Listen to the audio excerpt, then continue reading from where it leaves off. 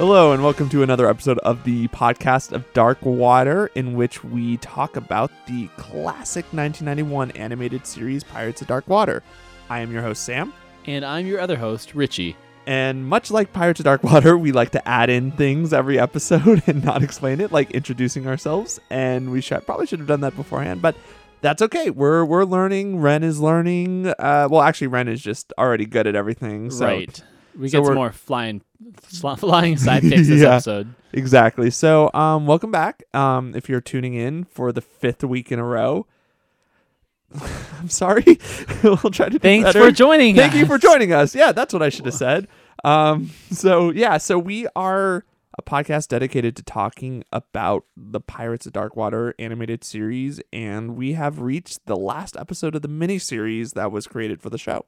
Correct. So originally it was released at the beginning of 1991 as a 5-part miniseries called Dark Water.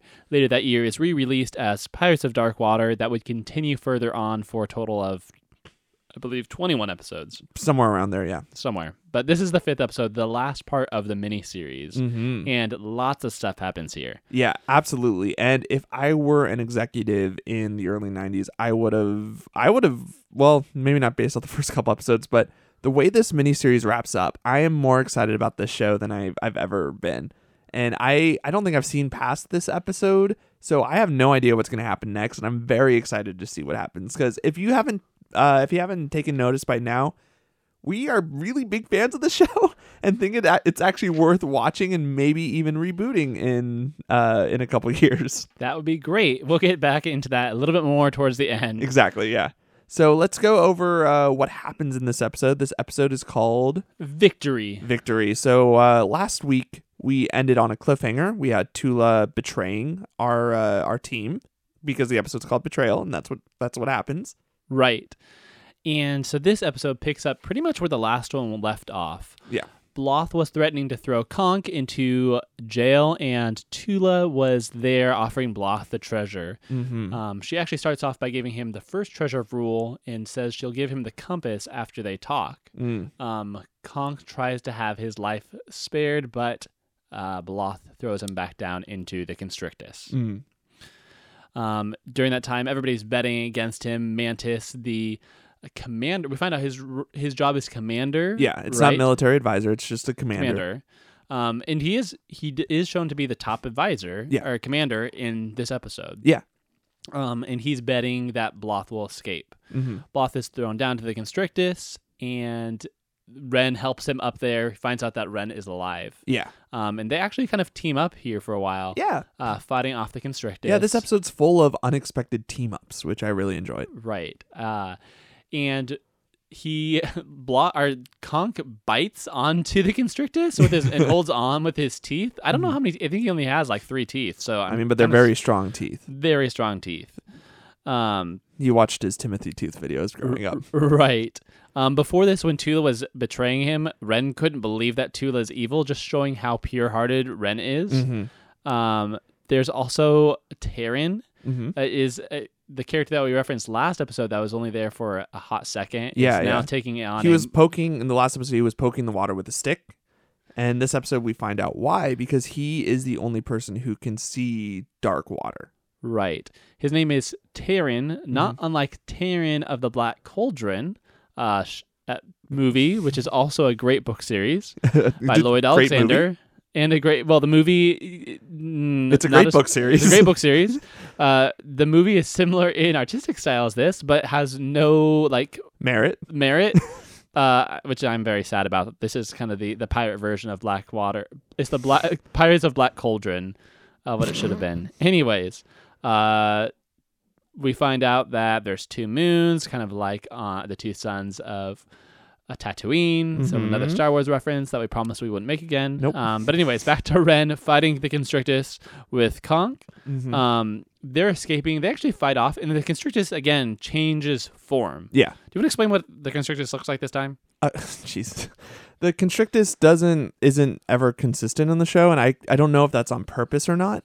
It kind of feels like it just changes shape depending on what not only the surrounding is, but what it needs to be to attack the people, whoever it's attacking. So it's a little bit of a bummer that it's not a consistent thing, but To be fair, its mouth, it's always like a snake-like thing that has we've explained the constrictor like 6 times. Yeah. So this time, instead of it being like a bunch of separate snakes, It's it is one large one. kind of lizard. Yeah. But we also learned that it's not the only constrictus in the world. They even feared that there was another one on the ship. Yeah. They are able to escape this one. They like somehow get a boat hook or something that holds boats. They somehow are able to get that to go down, and Conch and Ren and Niddler are able to catch the constrictus, which is huge. Yeah. An undertaking. But that scene has one of my favorite parts of this episode. A running joke where Conch goes, "Ren, I thought you were dead," and Niddler's like, "Yeah, that seems to be happening a lot nowadays," or something along those lines. He says it better in the show.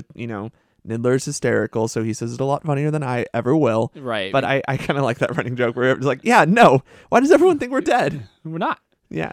Right. And Conch is recalled a piglet the whole episode, which I thought that Niddler said idiot. Yeah. But along the way of fighting the constrictus, Ren gets stung by it. Which ends up being almost fatal. Mm-hmm. It's the only time we've seen Ren almost, die or almost fail at something. Right. Yeah, because he's so good at everything. But he got, well, I thought he was just like scratched because it doesn't look like much, but I guess you're right. It is a sting and his arm starts glowing purple. Right. And it looks pretty bad. Against his very dark tan.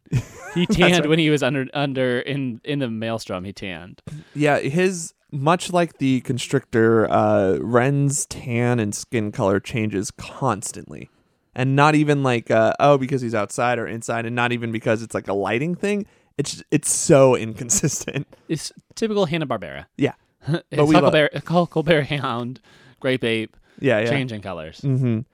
So it's, but I'll give it some credit. Like, this is like maybe the best Hanna-Barbera show I've seen. Right.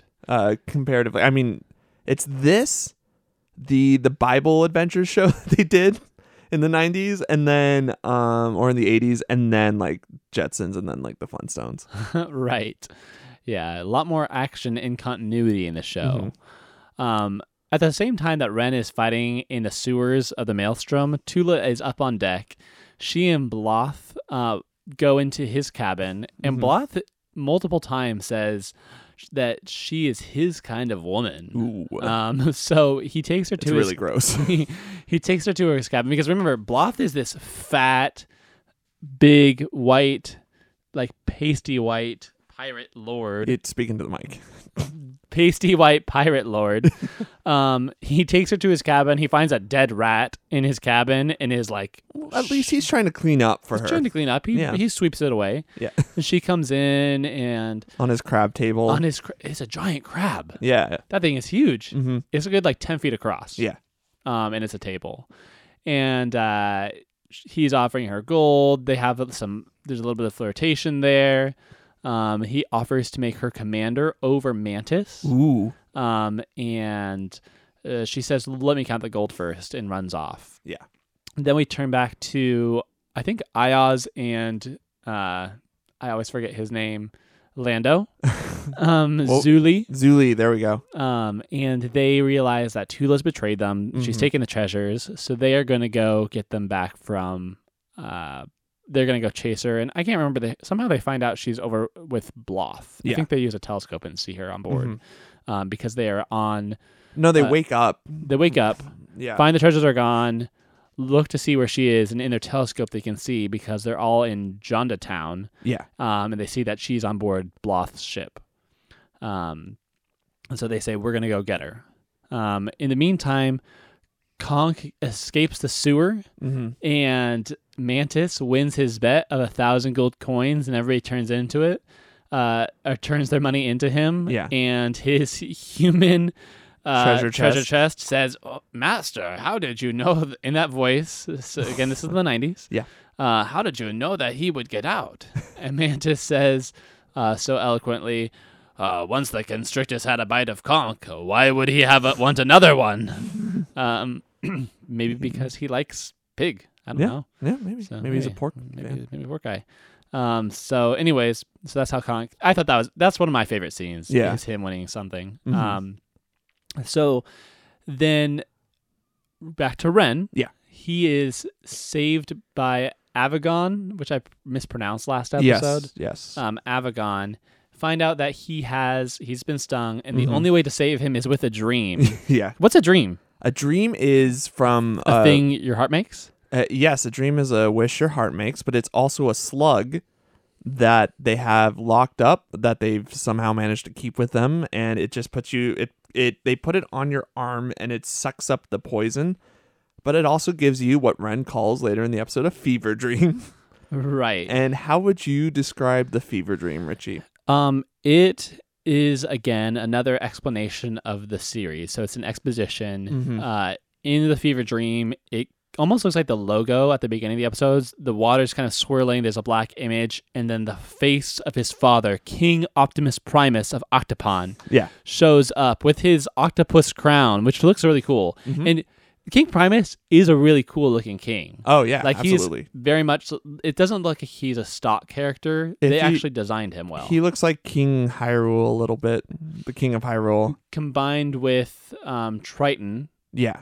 And probably some other characters. If you've ever seen footage from the Zelda CDI games that Nintendo unfortunately released, you can. It kind of looks like that, which Richie will look up in a second. Nope, I know exactly what you're talking about. Okay. I'm also a Zelda fan. I would probably reference the Zelda TV show, which was probably on around the same time. Oh, yeah, probably. Pirates of Darkwater, but nowhere close to the same quality. Jeez, well, but great quotes. Excuse me. Yeah, so Princess. Okay. So he is that from something? No. You just call me a princess. Just called princess. That's fine. Because we have to talk about Tula's princess. Oh yeah. I don't know anymore. I thought Tula was going to be a princess. Oh yeah. So, but we have to talk about the dream still. Oh yeah, we're still in the dream. His father speaks to him and he says, "You're not just here to save Octopon. You have to save the world from evil. Evil, which is the dark water, is enveloping the world. Yeah. And if evil, which in this form is Bloth, takes all 13 treasures of rule, the world will be destroyed by dark water." Yep. So as we continue from the show, the beginning is kind of like save Octopon, and it just progressively gets bigger and bigger, that the whole fate of the alien world of Myrrh rests on Ren getting all 13 treasures of Myrrh. Yeah. Of rule, sorry. I think, and they also requote the age-old rhyme, that's the prophecy. So in this short 5-episode miniseries, they at least quote it twice, about the 13 treasures of rule. Yeah.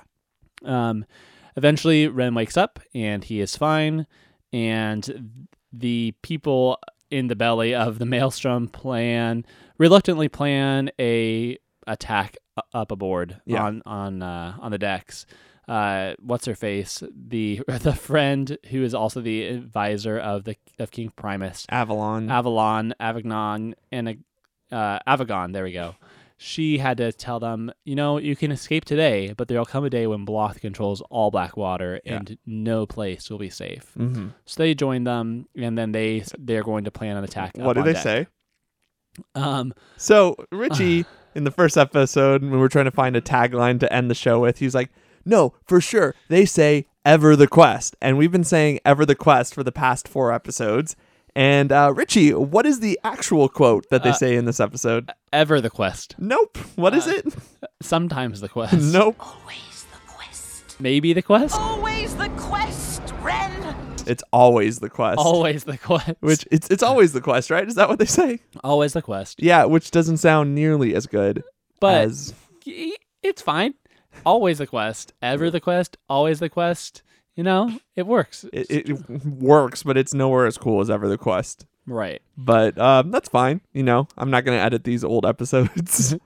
So then we go back to Tula, the betrayer. Mm-hmm. Sam, why don't you take on what happens with Tula? She goes to meet Terran. Terran is also a name. Is the prefix Terra means earth or ground. Right. Am I right? Right. Okay. That's good. Keep going. Thank you. So he's also part tree, because you find out tree, earth, it all kind of comes together. You find out that Tula's home island is of And Doris. and Doris. And he's a necromancer. Yes. So his quest was to try to save Andorra, but he couldn't because it was engulfed in dark water. Oh, And sorry. He's an evomancer. I was going to say necromancer. Is like, Necromancer. Ecomancer. There we go. there you go. So he can control the weather, and he knows how to stop the dark water for the most part, or at least subdue it for now. But yeah, so like Tula is they don't say she's a princess, but she's from that home island. She's and at least an agent from them. Yeah. So she is important still. So whether or not she's a princess, we'll find out. But she is an agent, and so she finds out that she can't save her home island, but she can save the world if only Ren was still alive. Wait, why can't she save her home island? Because it got destroyed by dark water. Yeah, so I said because that. they show a clip of the island being devoured by dark water. And it's gone in an instant. It's like a giant tree island Oh yeah. that the city is built into the tree, which is probably several hundred feet tall. Yeah. And dark water just consumes it. Oh yeah. And the it's gone. The necromancer just says, Ecomancer. Ecomancer says that he can't stop dark water, he can only slow it down. But the more that he meddles with manipulating nature, the faster dark water can grow. Yeah. So this was actually, I was reading this online, there is a requirement back apparently early in the 90s that cartoon shows had to have some sort of educational feature to them. I think I've heard about this. Yeah. So it actually plays into them having to, this is the first kind of episode where it's kind of pushed to the forefront. The Earth is being polluted. Yeah. It's essentially Pirates of Dark Captain Planet. Well, yeah, it makes sense because if this was on any of the Turner networks, then that would make total sense. And I didn't catch that. That's a good call. Yeah, so it is a little more eco-friendly, and it has that. We've compared it to Ferngully before, but that idea of the over-encompassing pollution, which is just black goop just taking over everything, and we got to stop it. Right. And if only Ren was alive. And fortunately, Ren is right outside the cell where Tula's talking to Taryn, and he says, "I am alive." And she goes over and she's like, "You're alive." And she introduces him to Taryn, and as she's taking a fish off his head because Niddler was eating fish, this is the Prince of Octopon, Ren. And Taryn's impressed with him. Taryn can't leave because he has to eat from his dirt bed, which is special dirt, because he like sprouts out roots. Yeah. And so they form a plan. Tula says, "I think I can get back the compass and the treasure if I can stomach it." So I think she goes back in to talk to. No, she doesn't go back to Bloth's cabin. It's, aren't they stopped by Ayaz? Almost. Okay. Dark water comes. That's right. Bloth is inside his cabin, and the ship, the Maelstrom, is being attacked by dark water. Yeah. And it's actually it's rolling a little bit. Yeah, it's strong enough to tip over the boat. Right. And then Ayaz shows up in their cabin and shoots them, but somehow manages to not actually hit them in their flesh. He just like nails down their clothes. Yeah. Bloth is big and fat, so he just rips up and like nails him to the ground and says, "You can't get away, Ayaz." Yeah. And also Lando is with him. Zuli, there you go. And so then they tie up Ayaz. I don't remember them tying up Zuli though. I think that he got away somehow. Yeah, something. Anyway, so then they're on deck. Ayaz is tied up to a pillar. It's not a mast because it's not that tall. Well, the mast got destroyed in an earlier episode. That's right. Yeah. Ooh, and then there's a guy on top of one of the crow's nests that looks like he's in he looks like he's in this bone cage. Yeah. And he has giant eyes. Yeah. And they're always asking him, "What do your elf eyes see, Legolas?" And he's like, "No dark water anywhere." But this time he's like, "There's dark water." And all the other pirates are like, No, duh. Yeah. It's attacking. Like the ship's moving. It finally becomes so question about how dark water works. Taryn can see it. Because he has visions. Because he has visions, but then normal people can't see it until it gets close to them. Is that how it works? I think that Tyrion just has visions that it's coming. Because he's always like, it's coming, it's coming, it's coming. And like, there's none here yet. But then eventually it shows up. So I think that he's seeing visions in the future, which also happens in Ren's fever vision. Yeah, this fever dream, yeah. So then Bloth is threatening Ayaz. I think he's going to kill him. Probably, and then Tula comes up and tries to flirt with Bloth. Yeah. And this is all part of not the refugees, the prisoners that are escaping from the bowels of the Maelstrom, with Ren and all their team, and they say we can give Tula 5 minutes to get our plan to work. So she's trying to flirt with Bloth, saying, "So tell me how this plan works to be commander." And I think that Bloth at one point said, "She sells out her friends. This is my kind of woman." And so she's trying to flirt with him, which is disgusting. Yeah, it's weird. It's kind of like, it reminded me of Jasmine and Jafar a little bit. Oh, yeah. But a fat pirate Jafar. Mm-hmm. But then Ayaz becomes really angry, somehow summons super strength, breaks off the pillar from the ground that he's tied to, and swings it at Tula.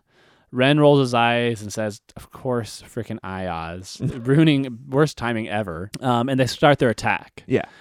It cuts over to Zuli, which he has a fight with Mantis, and Mantis is like pissed at him because Mantis owes him 1 gold coin, which doesn't seem like a lot because he just bet 1,000 gold coins that freaking Conch would survive the Constrictus. Yeah, but I mean, I figure that's he's never good with any of his money, so it makes sense to me. Right.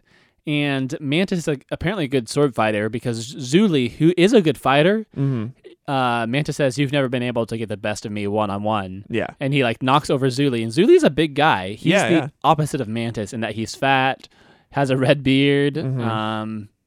They spent money developing his character, unlike all the other stock characters. Yeah.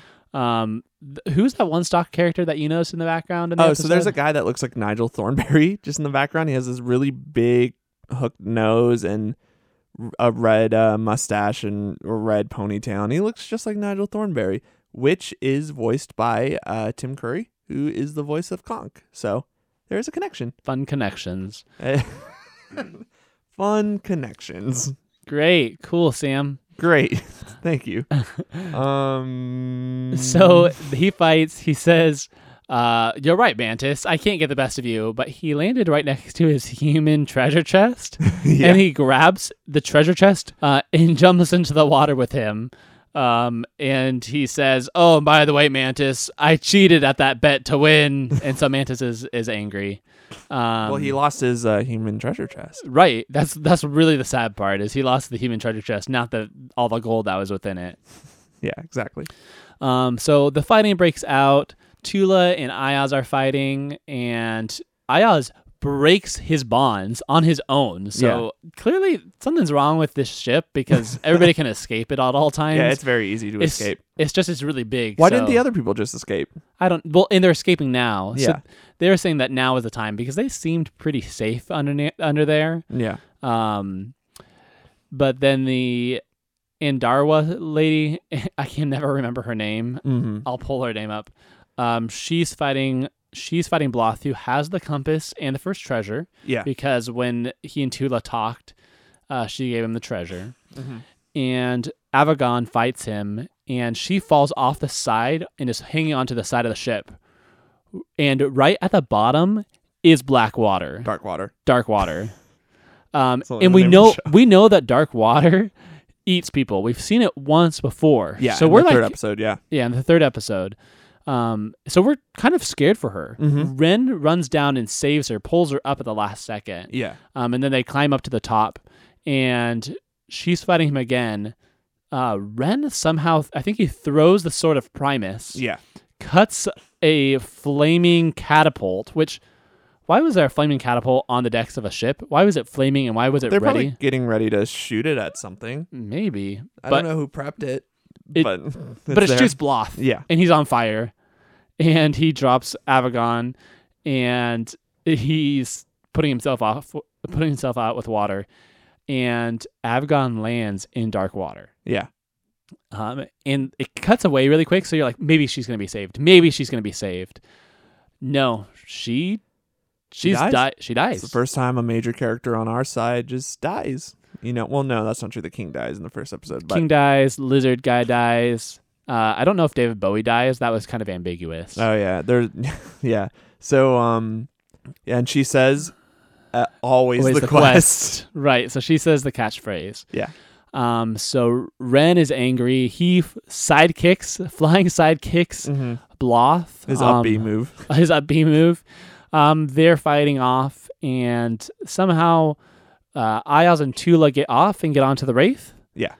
So does Zuli, and they ask Zuli for help. Zuli gets onto the escape pod, like C-3PO and R2-D2, and says, "Hey, I got my treasure. That's all I was here for." And then Ren and Bloth, somehow they fall over the ship and land in the same dark water that Avagon is in. Yeah. And you're like, this doesn't quite make sense. There's no way that these two characters are important are going to die. And dark water is pretty much consuming them. Yeah. Also, the Maelstrom is on fire, which it would be fitting if at the end of the miniseries, the ship is gone. Yeah. But no, the pirates throw down a hook and get Bloth up. Yep. And Ren is being engulfed in dark water. And he tells them to survive. I think, at this point, he's in the dark water. Ayaz and Tula see him in dark water and then run off to the other side of the ship and jump off, saying, "Yep, he's dead." Yep. Too late. Oh, well. Too bad, Ren. It's not like this has happened before. It's not like we've lost you before. We're already over you.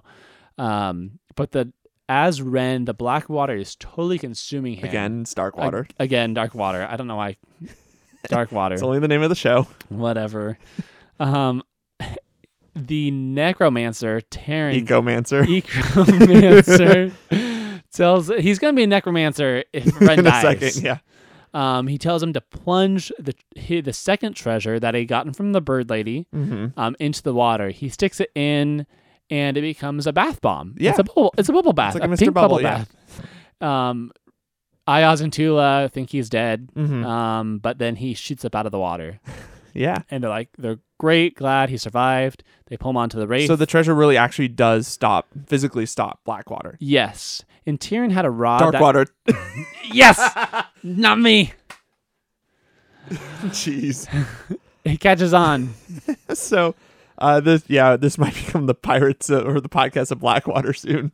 So he plunges it in, and the treasure really does actually stop the dark water, and the legends are true, and the vision he has was real, and now we know what can stop dark water.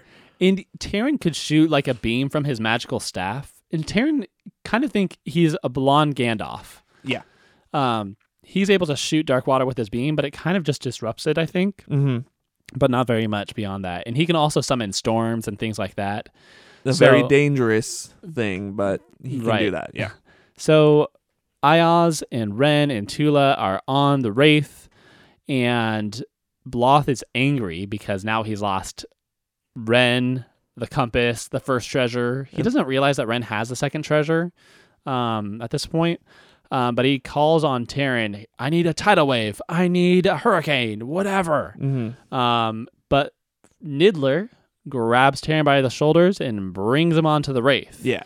Which Tula, scoops some of the magic dirt in a bag so that Terran can eat. Yeah. And Niddler flies them off, and they land on the Wraith, and they're all happy. Well, no, they're not all happy because there's a storm ahead. Oh, there's a storm ahead. That's right. They say there's a storm ahead. Ren summons his spirit compass, and says, "That way to the storm." And all of a sudden they're enveloped in mystical power. Yeah. And it shoots up into the sky. Yeah. That's partly due to Terran, right? Doesn't Terran help out? I think it's just the Prince of Octopon has the compass and two treasures of rule, and is on the quest, and just the power of friendship has come together. They're no longer betrayed; they're victorious. And this all this thunder and lightning. Yeah, the music swells, and the skies open up as their magical powers go up, and He-Man comes out of the sky. Okay. Well, just lower And the I'm- volume a little bit. And the skies open up, and they go on their quest, continue on their quest, and that is Always the quest. always the quest, and continue further on. And that ends the miniseries. Yeah, which, if it didn't get picked up, it's an obvious cliffhanger. Well, it's not even a cliffhanger. It's a call to adventure. If the show didn't get picked up, oh well, but thankfully there's 21 more episodes, or not 21 more episodes, 15 more episodes or whatever. Yeah, so that ends the miniseries, and now we're about to jump into the actual series that was produced afterwards. And overall, the first 5 episodes, which I know you've seen before, but now kind of rewatching them in this context, being able to talk about it and notice like the lore and what they're setting up and things that carry over. What are your overall feelings of the miniseries? Yeah, so there's a lot more myth making and world building and consistency in the series than I first remembered. You have like the juice on them that hides who they are for a while. You have the symbols at the end of each episode that reflect the episode. In this one, it's actually a hand sticking out or down from the top of the image, and then 3 hands connecting it, showing that all 4 friends are coming back together, being Ren, Niddler, Ayaz, and Tula. The characters, they don't feel like just stock rote characters. They feel like they were actually spent some time developing them. Ren being like the perfect protagonist doesn't seem too trite. I really like Tula and Ayaz. Mm-hmm. They're very fun characters and not stereotypical. Sam was even off when he guessed that Tula was a princess. I was, and that was bad of me. I shouldn't have assumed that just because she's the girl character and has a secret that she was the princess. But making her the agent of Andorra, Yep. making her the agent of Andorra, it still makes sense with what she was trying to find. She knew that there were her. Oh, that's why she was trying to see who was on the ship. Right. 'Cause her buddy was on the ship, and that's what she was looking for in the scroll in like episode 3 or 4. Yes, it said prisoners. Or episode 2, yeah. It said prisoners. So it does make episode 2 important in that she finds out that Taryn is on board. Yeah. Taryn, the necromancer, the who show's so shows good. up in episode 4 for a hot second, Yeah. is the only person that can save her home island. And that's the whole reason that she joins Ren in the first place. Yeah. Is to save him.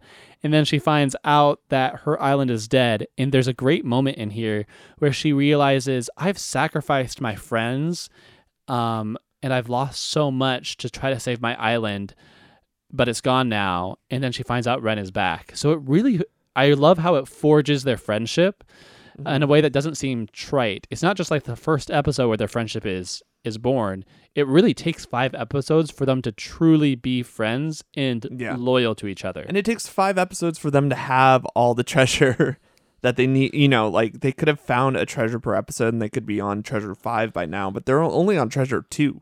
Right. That's another great part of the show is it's not just, here's the next treasure, like the 13 Ghost of Scooby-Doo. It's not that. It's not that where each episode they fight a different ghost that they have to capture back in the box. Which that show is on its own is kind of an interesting concept for Scooby-Doo in that I think only Shaggy, Scooby, and Scrappy. No, I think Velma. No, it's just the 3 of them, right? No, Daphne's in it. I think that Velma and Fred are gone, and then there's like the vampire old guy, Dr. Strange, who's like their mystic, and I think they have a friend buddy that's Thing, the hand from Addams Family, that has nothing to do with Pirates of Dark Water, but an interesting because Pirates of Dark Water is actually well thought out and characters. It's the developed. opposite of the 13 Ghosts, and like I said, like this is probably my pick for the best Hanna-Barbera show above Scooby-Doo. Scooby-Doo is Hanna-Barbera. Yeah, it is. Space Ghost, Coast to Coast. That's a different type of Hanna-Barbera. I think technically Dexter's Lab was Hanna-Barbera for a little bit. Crap. But Pirates of Dark Water is definitely up there. Noija Tut. Yeah, I should have said Noija Tut. But Pirates of Dark Water is so like, well, here's the thing. So the miniseries definitely feels fleshed out.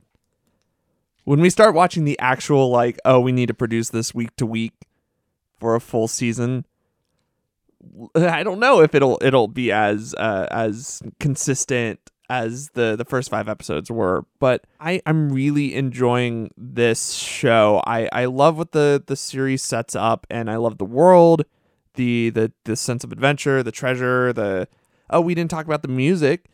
So the first 5 episodes, the music has just been really, really good. Right. The theme song doesn't seem like it was just samples of instruments. It feels like it sounds pretty high quality. Yeah. It doesn't sound like MIDI or something, it sounds like it's conducted, and the music swells when it needs to. And even when the theme song finally kicks in the normal show, like when they're fighting at the last episode, it works really well. And I want to hear more. I want to hear like Ren's theme and Tula's theme and Ayaz's theme, Niddler's theme. That might be a little bit more than what they could produce back then. Probably, yeah. But nonetheless, for what it is, Yeah. the music of this show is very impressive. Yeah. It's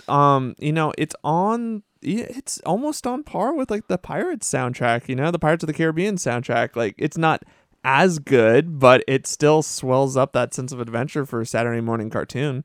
Right.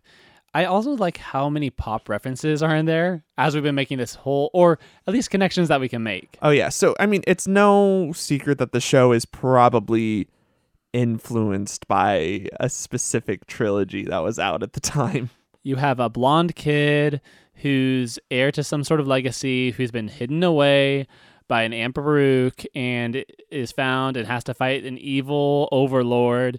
It's very is the people he meets up with are a smuggler and I guess not a princess, but but in a smuggler steals a ship and then has another guy who owns a game house or a city. So in case you haven't been able to name that trilogy, it's Star Trek. Yeah, I was gonna make that joke. But so the Star Wars connections are fairly obvious, and to be fair, it's not as though Star Wars is an original concept. It is based on the Man with 1,000 Faces. It's a very archetypical,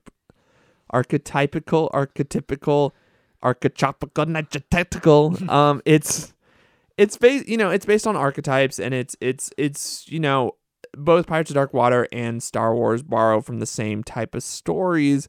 Like we pointed out in the first episode, like they clearly steal the Cantina song, so it's not like so it's not like they're hiding the fact that Star Wars is a big influence, and they didn't have the Pirates of the Caribbean movies to base this off of. The only other big influence I can think of is Sinbad and his voyages across the 7 seas. I don't know if there was a Sinbad show at the time. There must have been. The Brad Pitt movie wasn't out by then. But the DreamWorks one, which I just remembered was a thing. The only other thing I can think of is that its other biggest influence is a movie that wouldn't be released for another 2 years, which, like it almost seems like Aladdin kind of takes from Pirates of Dark Water. Right. And the show, it doesn't feel like, even though you can clearly see the connections, it doesn't feel like just a cheap spin-off cartoon show. It feels like they've actually spent time, and these characters, even though they have echoes of other shows in movies and cultural references, they feel original, and they feel like they belong on this world that really, the bounds of this world are pretty big. There's a lot of alien creatures on here. Yeah, there's no limitations to really what the creature designs can look like. I mean, we have monkey birds, we have the constrictor, which is like a worm alien snake thing with predator teeth and a rancor mouth. And there's all the pirates look very different. At least all the pirates on Botha's ship look somewhat different from each other. I mean, there's some repetitions, obviously, but it at least feels like there's some thought behind it. And, we'll see what other creatures we see as the show continues. Yeah, so overall, for early 90s show, lots of production value, which, I mean, does in part play into its demise in that it was an expensive show to produce. It looks expensive. And that's, I mean, which is great, but I would hope that it doesn't get cheaper as the show goes on. but I'm sure it might. But yeah, like a lot of money, a lot of talent went into this. The voice cast is great. The writing is pretty good for what it is, and I'm really hoping that, I don't know. I hope that Pirates of Dark Water. I feel like I'm talking about like this is the last episode, but it's not. We have more Pirates Adventures, but yeah, I think it's I think it's a really cool kind of tropey show, and that's not a knock to call it tropey, but sometimes you want to watch like an Indiana Jones knockoff or a Star Wars knockoff. Sometimes you want to watch The Mummy with Brendan Fraser. Sometimes you want to watch Pirates of Dark Water. I love I love what they do with the archetypes and the tropes, and I can't wait to watch more. It's great. I'm very excited for the rest of the show, and I'm so glad that I feel like even 5 episodes in, we're having some sort of resolution.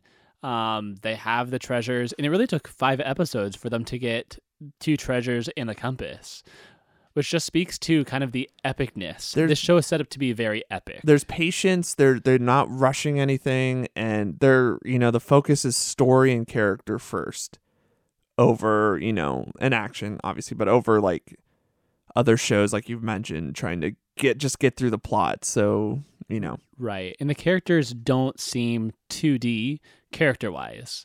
Ren, people could potentially argue Ren is, just because he's a little bit of a goody two shoes. He's a little flat. He's a little, but he's also Ren. Yeah, he's also so good.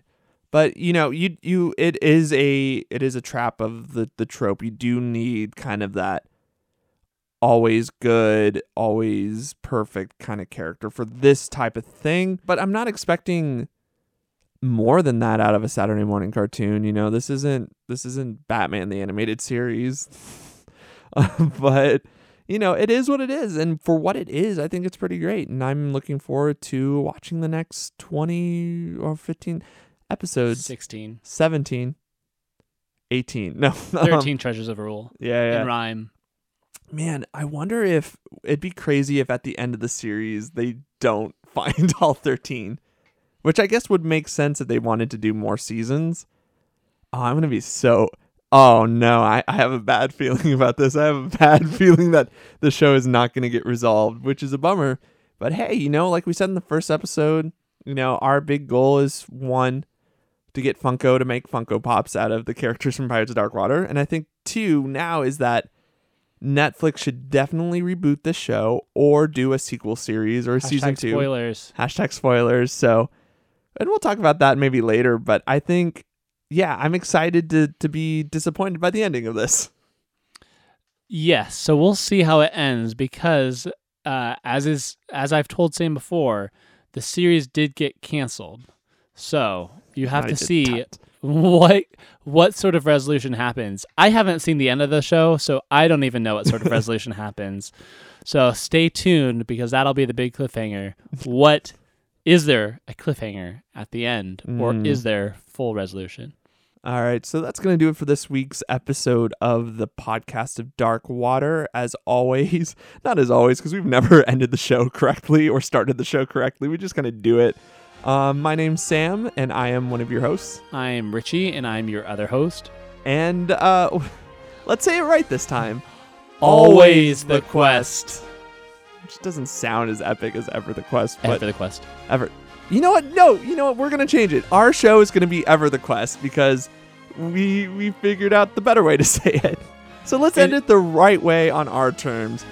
Ever the Quest. Jeez. All right. Bye.